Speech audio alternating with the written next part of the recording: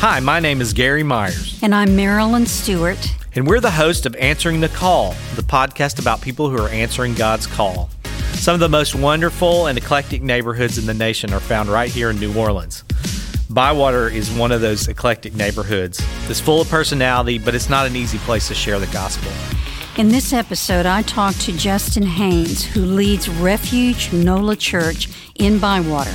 Justin talks about his call to this very fun and very artistic neighborhood and tells how he shares the gospel in a place that many of us might be tempted to shy away from. Justin has many good things to share, so here he is.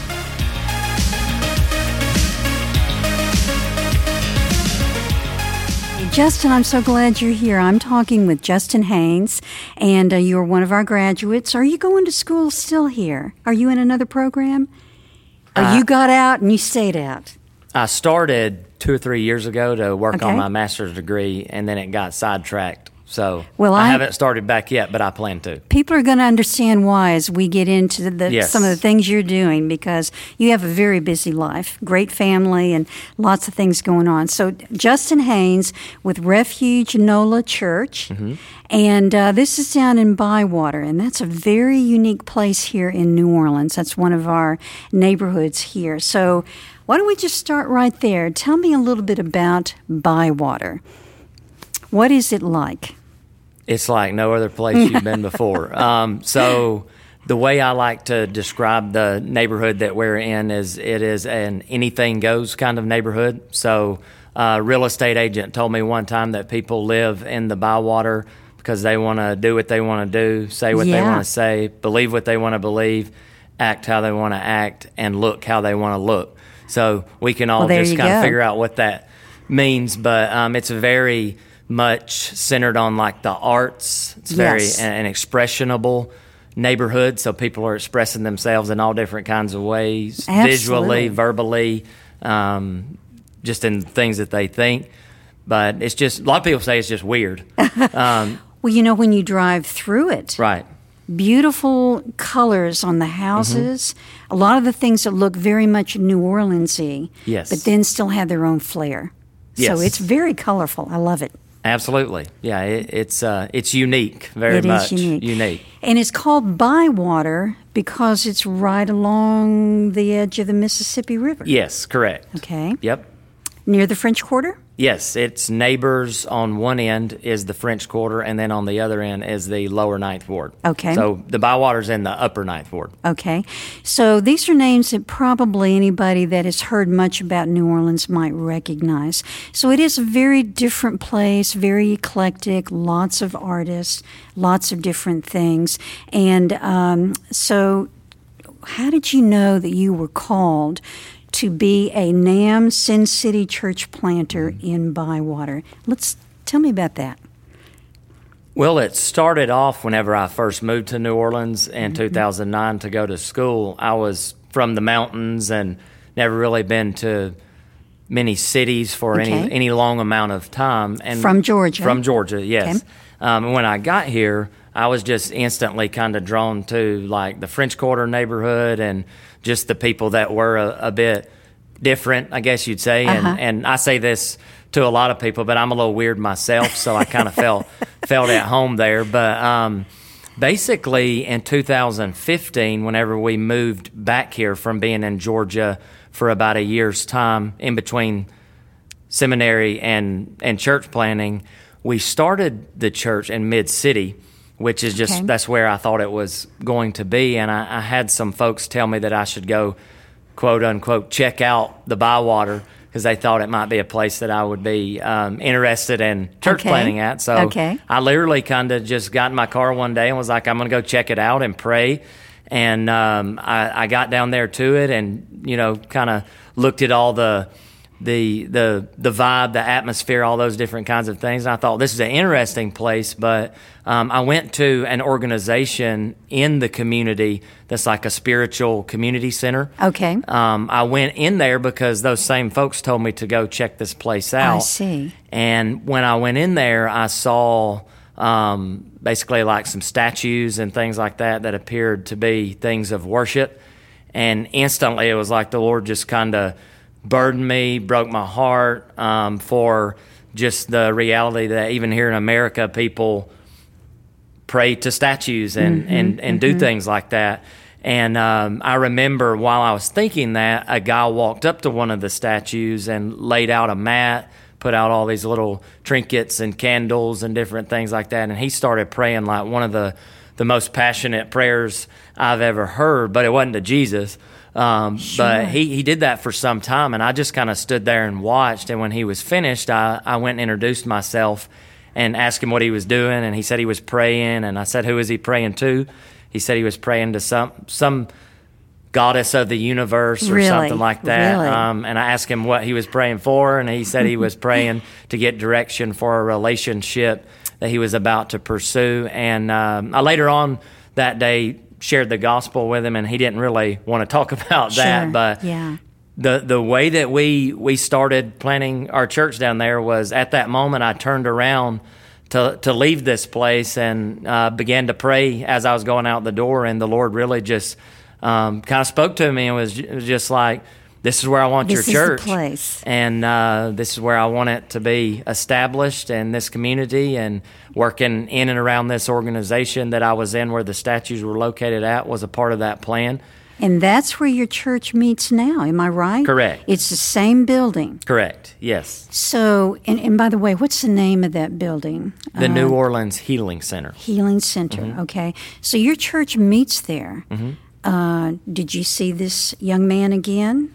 We actually built somewhat of a relationship over the next couple of years after that. He eventually moved off, moved somewhere else, and we continued our gospel conversations, but he never really shown any more interest after that day. But who knows what the Lord might do with that. Absolutely. So this is, to kind of get that picture, I can see Bywater with its colorful, unique places and people maybe with lots of tattoos or the artist look, bohemian kind of style. And here's this place, and God calls you right into that place and says, here's where I want my church. But it's still, you meet there for your church services, but it's still an active business. Am I right about that? Yes, it's kind of like a community center type thing, but it's more shared space. They have a barber shop in there, a restaurant, a gym. They have a art gallery, just anything you can think of, they have it in there. So basically, it's a community space where people are always at. Wow. So it kind of reminds me of Acts 17, I think it is, when Paul was in Athens and kind of marketplace thing. So that's kind of what drew me to it. But it was more the Lord really just directed us there. And I'm convinced that He's my shepherd, and I hear His voice, and I'm certain that that's where we're supposed to be to do this ministry. And so while you are holding services, are there people in the building doing different things and all that's going on around you, even as you have your service? Yes, so we rent a space inside the building called Cafe Istanbul, and it's like a performance venue. So as we're doing our gathering, we have the doors open to the Cafe Istanbul, and people are walking by, going to the different establishments and whatnot in there. So we have a lot of our guests that basically they just stop by the back and hang out for a minute and listen, and then they'll go on about their way. But people are there doing all different kinds of things every day of the week. So, well, this is fascinating. Now, I'm going to kind of describe how you look right now, Justin, because you are from Georgia. Yes. And did I hear you say earlier that you grew up on a farm, or you had a farm at one time? We were, before we moved here, kind of living on a family farm kind of thing. So we had animals and a garden and lived out in the middle of a pasture kind of thing. I thought I'd never leave. And so here we have this young man from Georgia, and you have a family, you have 6 children. Yes. And here you are in what a lot of people in New Orleans would call a very weird place. That doesn't seem to fit, except, you've got the long beard, and you're young, you've got some tattoos and things. So in a sense, I can kind of see you fitting in there. but still, you are very different from the people there. How do you see yourself relating? How is God using you from Georgia down there? How does that work? I feel like appearance is certainly a part of relating to the community, apart from sinning, of course. But I think that's a small part. But being relatable to the community we're in, it really goes, I think, across the board to any community. You just find out what they're about, what they like, what they don't like, and basically you try to engage and relate to them on those things. It doesn't necessarily mean you have to like what they like, but our community is a artsy type community, like you said, a bohemian type community.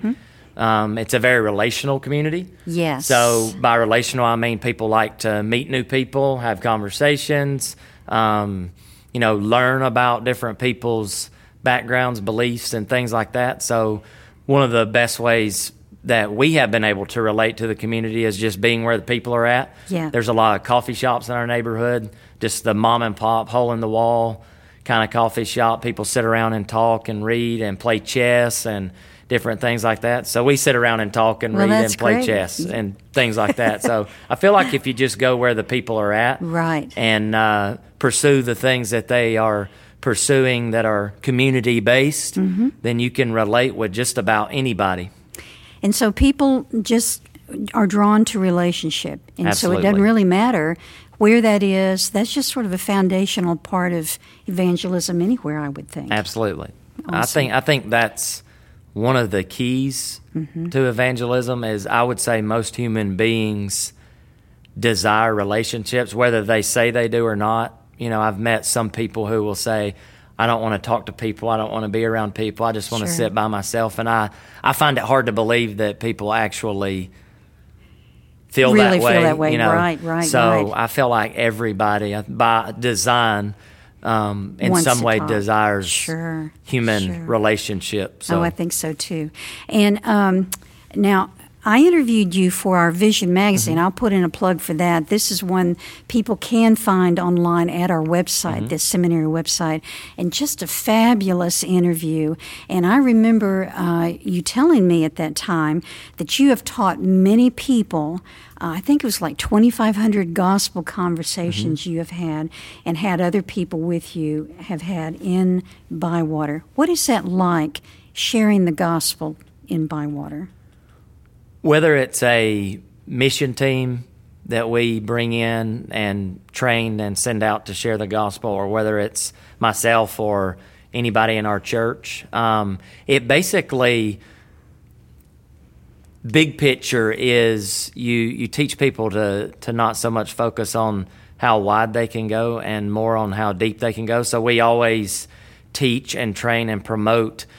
Find that one person that you can talk to or interact with and build a friendship with, and go the distance with that until they either get it or tell you to get lost, kind of thing, which has happened. So I would say that the way it looks is, again, whether it's mission team members or people in our churches, we train people to go for the relationship.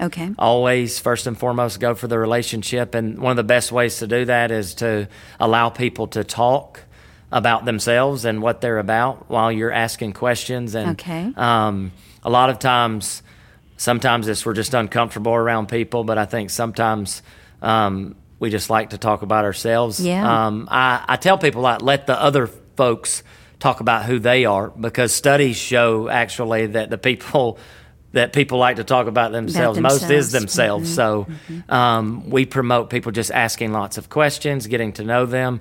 Go for an interaction or a meeting, say over dinner, at your home, in a coffee shop. Really just be intentional with, we want to get to know you, we want to be your friend. And as you're doing that, then you're communicating who you are as a Christian, and then the truths of what it means to be a Christian. And I like to tell people in our neighborhood, at least, that a lot of times we want to go with the front of the train first. I kind of got this from a book that I read. It's like we want to start with the front of the train, like blast people with the truth at the forefront of the conversation. Okay. And while I certainly believe we need to get to the truth, in our neighborhood, experience holds kind of a higher weight than anything. Okay. So I like to tell people, make sure you communicate sooner than later that you are a follower of Jesus, and tell them what that means. Tell them, what it means to be a Christian and how God has changed your life, not just when He converted you, but, many people will tell you when you're talking to them, well, I'm struggling with depression or suicide or different things like that everybody struggles with. Like, tell them how God, helped you through those things, and that personal experience is kind of getting them comfortable to hearing the nuts and bolts of the truth of what the gospel is. And then we get to the truth, and it's usually backwards.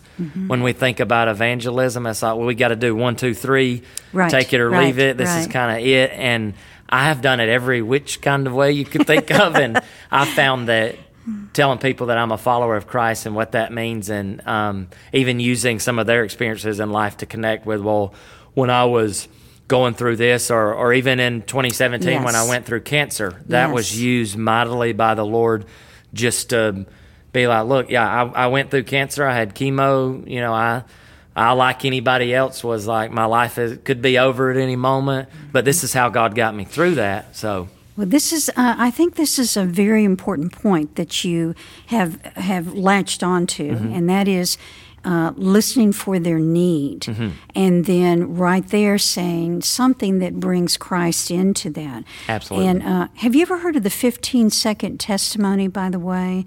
I don't believe so. It is something that I think some missionaries are using, where you make that transition in 15 seconds. For example, if you're hearing them say that they're struggling with depression, you might say something like, that's something that I have even struggled with, but I realize that the Bible says God loves me, and now my life is I'm not so depressed.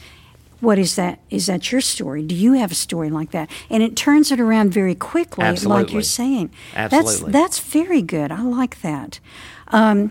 In the interview that we did about a year ago, you mentioned that you felt like people are looking for peace.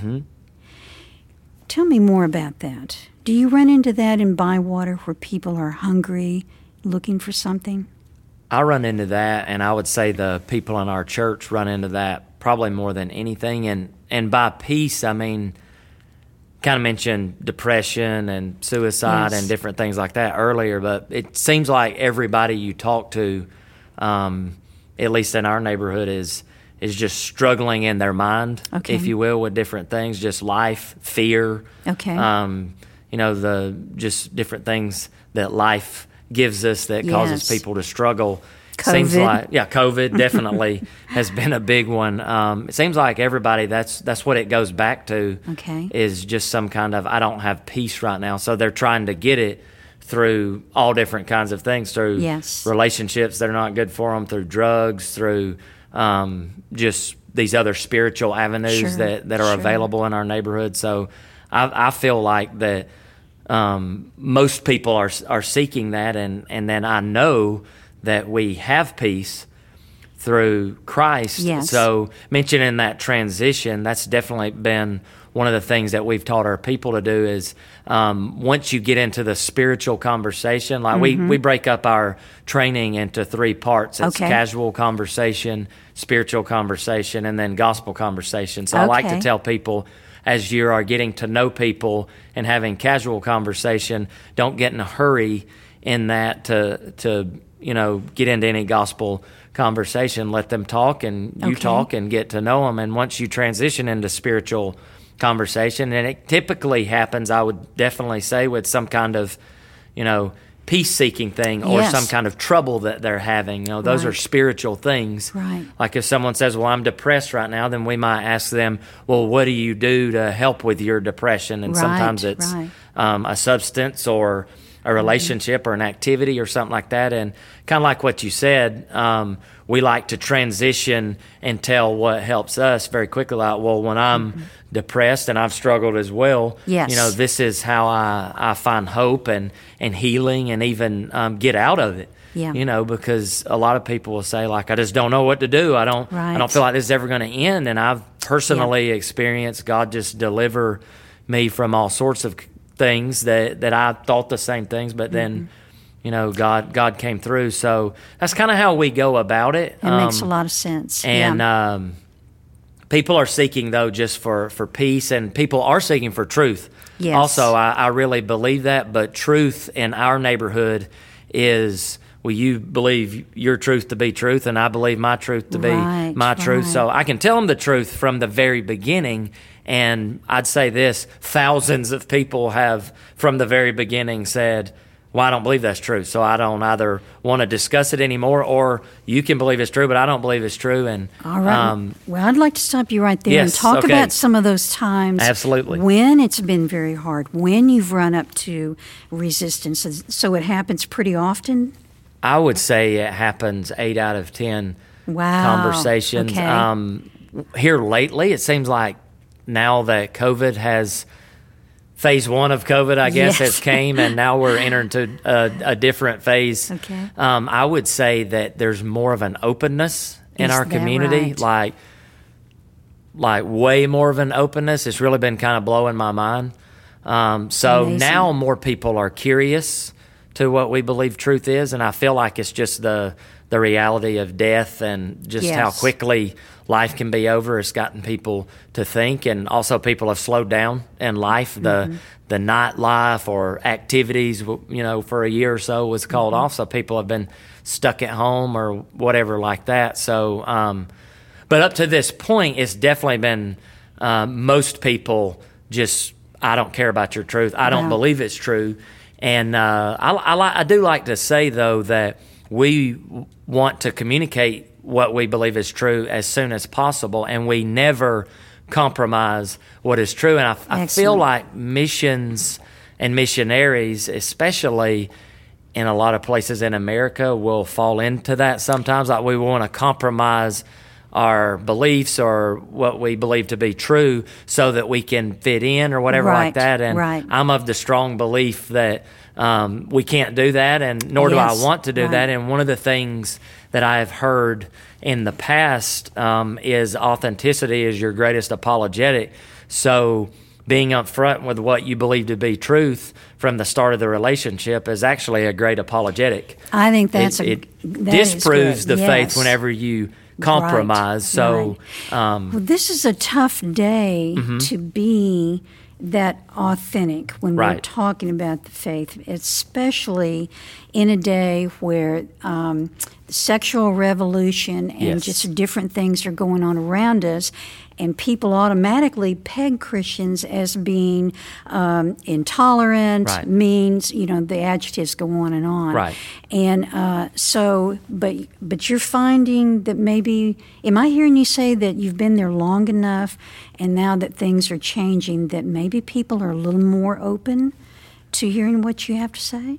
I feel like new people have been open, but what I'm also seeing is we've been there for about 6 years doing this work, and I'm also seeing some of the people that we met and established relationships with in the very beginning. So we've got 3 to 5 year relationships. Those people are also just now starting to be open to, well, let's look at the Bible together and things like that. And I was told and read in a book in the beginning, it's going to take 5 to 7 years, in theory, for people just to be interested in what you say is true. And I kind of honestly, I laughed at that and thought, we're going to put up the sign, we're going to do this, that, and the other, and the people are going to come. And that's not at all what we experienced. And I've learned a lot through that. But we're at year 6, and I personally and many people in our church have several year relationships, 3 to 5 year relationships, that those people are even now like, let's read the Bible, let's look at what the Bible says. Whereas in the beginning, they're like, I don't want to touch the book, I don't want to read the book, I think the book is false, get it away from me. So I truly feel like in places like our neighborhood and many other neighborhoods that patience and longevity is the key to basically seeing the the gospel and the fruit. church is established and fruit. And if you're not willing to do that, then you don't need to be there. Sounds like it all comes down to relationship then. Absolutely. You've just got to stay, be their friend, stay focused, keep going. Yes. Are you a ministry wife? Do you long for community and encouragement from like-minded women? Do you wish you were more prepared for all that you do? If you answered yes to any of these questions, I'd love to invite you to join Thrive. This is our Ministry Wives Certificate program that prepares women for gospel ministry in their families, churches, and communities. Our 8-week classes can be taken on our New Orleans campus or online. You just choose whatever fits your schedule best. For more information or to apply, visit prepareher.com/thrive.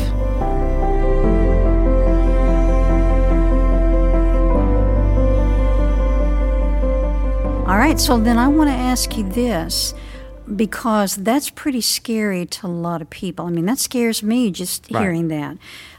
Getting yelled at, getting turned away. So do you consider yourself just very unique, Justin, or could God use anybody? Tell me about your call. How would someone even know they're called to something that takes as much courage sometimes as you have to have?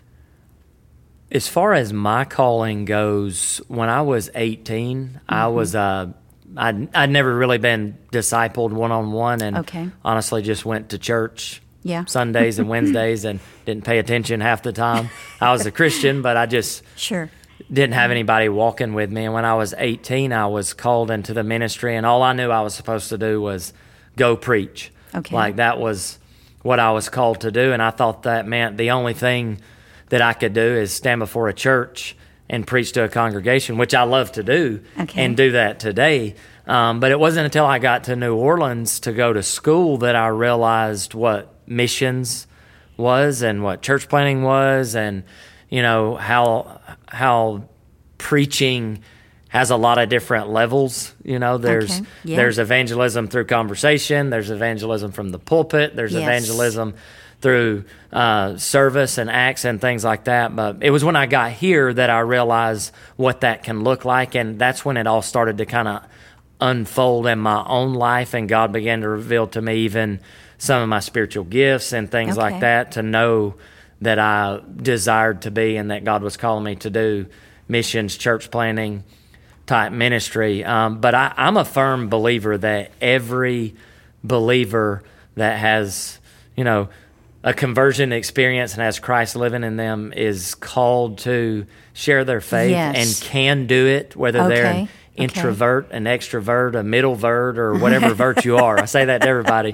That doesn't come into factor in the sense of sharing your faith, because I do believe that the Lord will equip us to do that. But I do believe also that people are gifted in certain ways to do that. And I would say that my giftings are more like missionary church planting kind of giftings, which is usually consist of pastor, preacher, evangelism, leadership, kind of stuff like that. And I'm growing in all of those, but I train everybody that comes through our church, and then every mission team member how to go out and do it, and say, if you're willing to try, then God will use you. And I've had 13-year-olds, 33-year-olds, even had a 90-year-old one time come and just go out and be like, I'm willing to do this, I'm willing to try.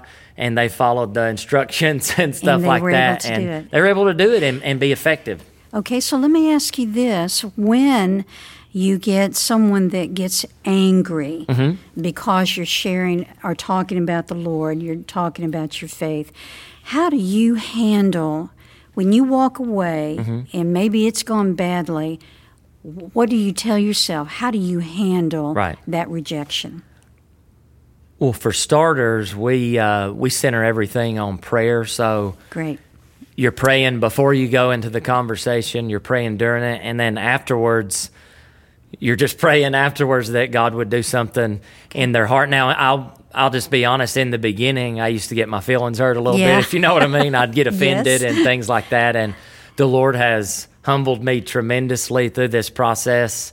And honestly, walking away from a conversation that's gone south to where they've totally rejected it, and even we've experienced people getting very hostile and stuff like that, walking away from that really, it kind of just breaks you a little bit, and it's more in a sense for it breaks you for the person. And it kind of reminds me and others within our church just how our job truly is to plant and water the seeds of the gospel. Okay. And clearly there's nothing that we can say or do that can, in our own power, convince somebody to do anything. Right. It just really makes you come to the realization that God's the one that raises them from the dead and makes them a new person. And it kind of, I've learned to see that as it takes the pressure off of you to, well, did I fail or did I succeed? Because when I went into this whole thing, I had big dreams and hopes of doing this, that, and the other. And about a year into it, I realized I can't even get the people to talk to me right now. And my boss, if you will, with NAM, George Ross, I remember him having a conversation with me one time and just reminded me of our job is to be faithful. And that's always stuck with me because he said that if you can go to bed at night and say, well, I've been faithful at trying to do this, whatever God's told me to do today and what God's calling us to do, and I've been faithful at that, then that's our goal. That's our true goal, and that's our aim. So I'm learning to walk away from disappointing conversations just in a state of prayer. And honestly, though, I like doing what I do. I like to talk to people and just see the light bulbs go off and to see God actually working in them. And I like, this may sound bad, but the challenge of it all. Sure. That's one of the things that has really drawn me to even unreach or hard to reach people groups is just, I want to go to where the people don't want it, where it's most needed, basically, and just be a vessel of the Lord and communicating what it is. So, and you have been there long enough. I'm also hearing that some of those hard conversations are now paying off. Yes, I am seeing that unfold just like crazy. Even in the last year and a half, basically now, at least for me personally, I have more people that I have talked to in the past that if I had the time of day every day to interact and get with all of them, there wouldn't be enough hours in the day to really follow up and continue those conversations. But they're interested. Yeah. So that is a good thing because in the past, we thought nobody's interested. Nobody will ever be interested. So I do believe that now we're in a time after having been there for 6 years, people are seeking, and we have to utilize this time. And we're definitely praying that God would send us laborers to help, laborers that share the same vision as we have and are willing to do the same things that we're doing. So that's a reason to even come to New Orleans, to come to the seminary. Absolutely. To follow God's call here and prepare here. Absolutely. And we do say at seminary, if you prepare here, you can serve anywhere. Absolutely. And you can come and work alongside Justin and the members of his church and see how it is to share in a place where maybe it is a little hard. Absolutely. But it's not always hard, is it? Sometimes it's not hard to share with somebody there. You do run across people who God has put in your path at the right time.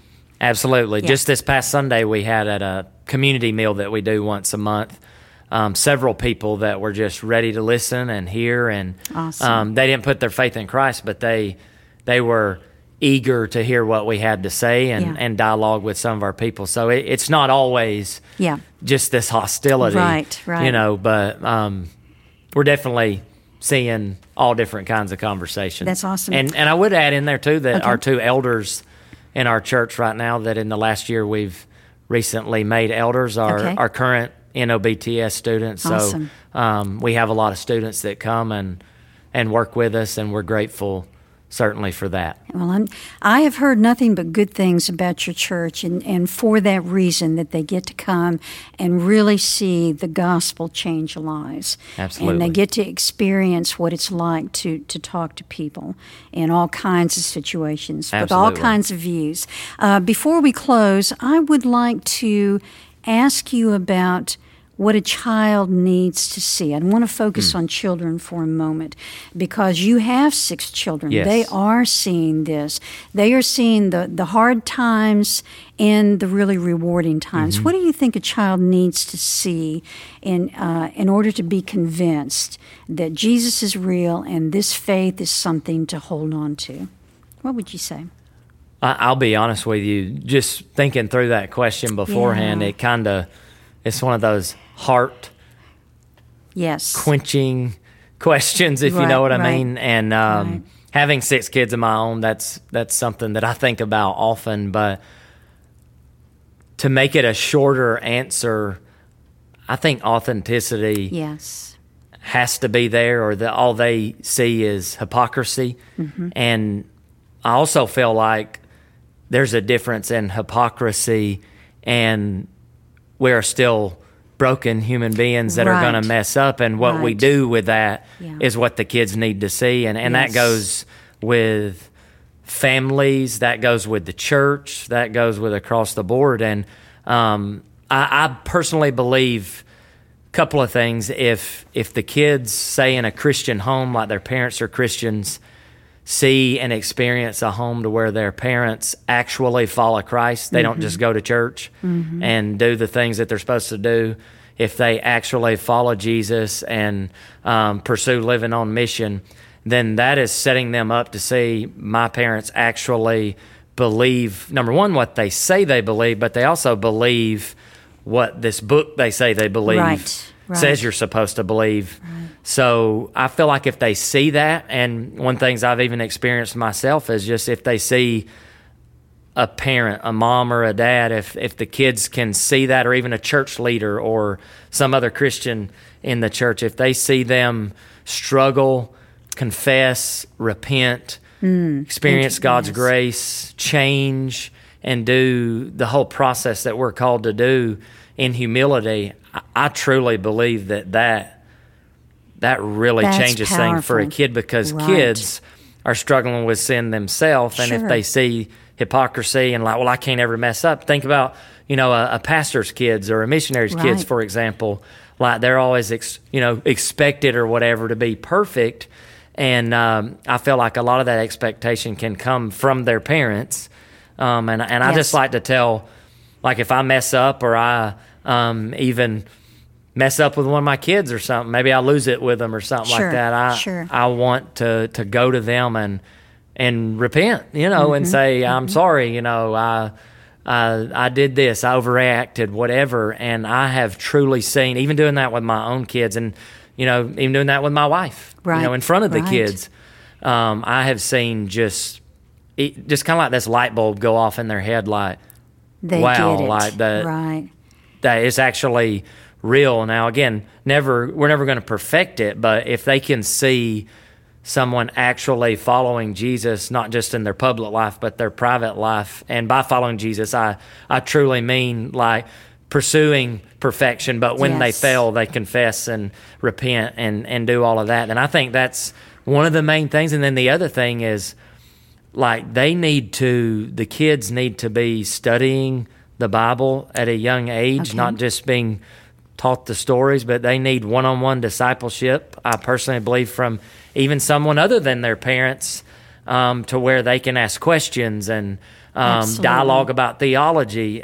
My kids, since a very young age, even like 5 and 6 years old, will ask me questions, like a theological question, and they genuinely want to know, question that adults don't even consider. And when they're taught those things, like who God is from an early age from the Bible, obviously God is the one that raises them from the dead too and brings them to himself.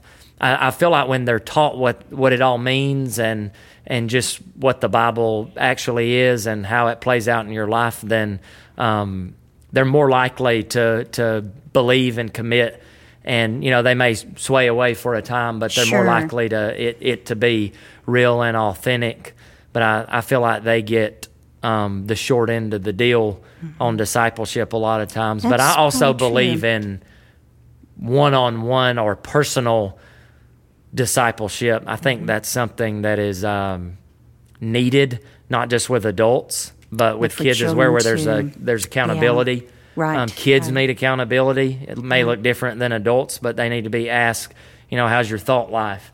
Things like that. You'd be surprised how many major sin problems start with just a little thought as a kid. And because no one's really discipling them, they just don't know what to do with it, and then it turns into something bigger. So boy, now that's almost another podcast right there. Absolutely. I think that is, you've given us a lot of good things to think about here, and I do think it's interesting that kids will recognize what's authentic, as well as adults in the world that maybe at the moment don't like Christianity, but they respond to what's authentic. Absolutely. Justin, this has been very, very good. I appreciate all that you're doing for the Lord, and I just appreciate how you are staying brave, staying strong, but you do this out of love. It's just clear to me that you really care for people, and I just think that's fabulous. Thank you so much for being with me today. I'll have you back. Sounds great. Thank you. Hey, it's Gary and Joe here again. Would you do us a favor? If you like this podcast, go to iTunes and leave us a review. This would mean the world to us. Thanks.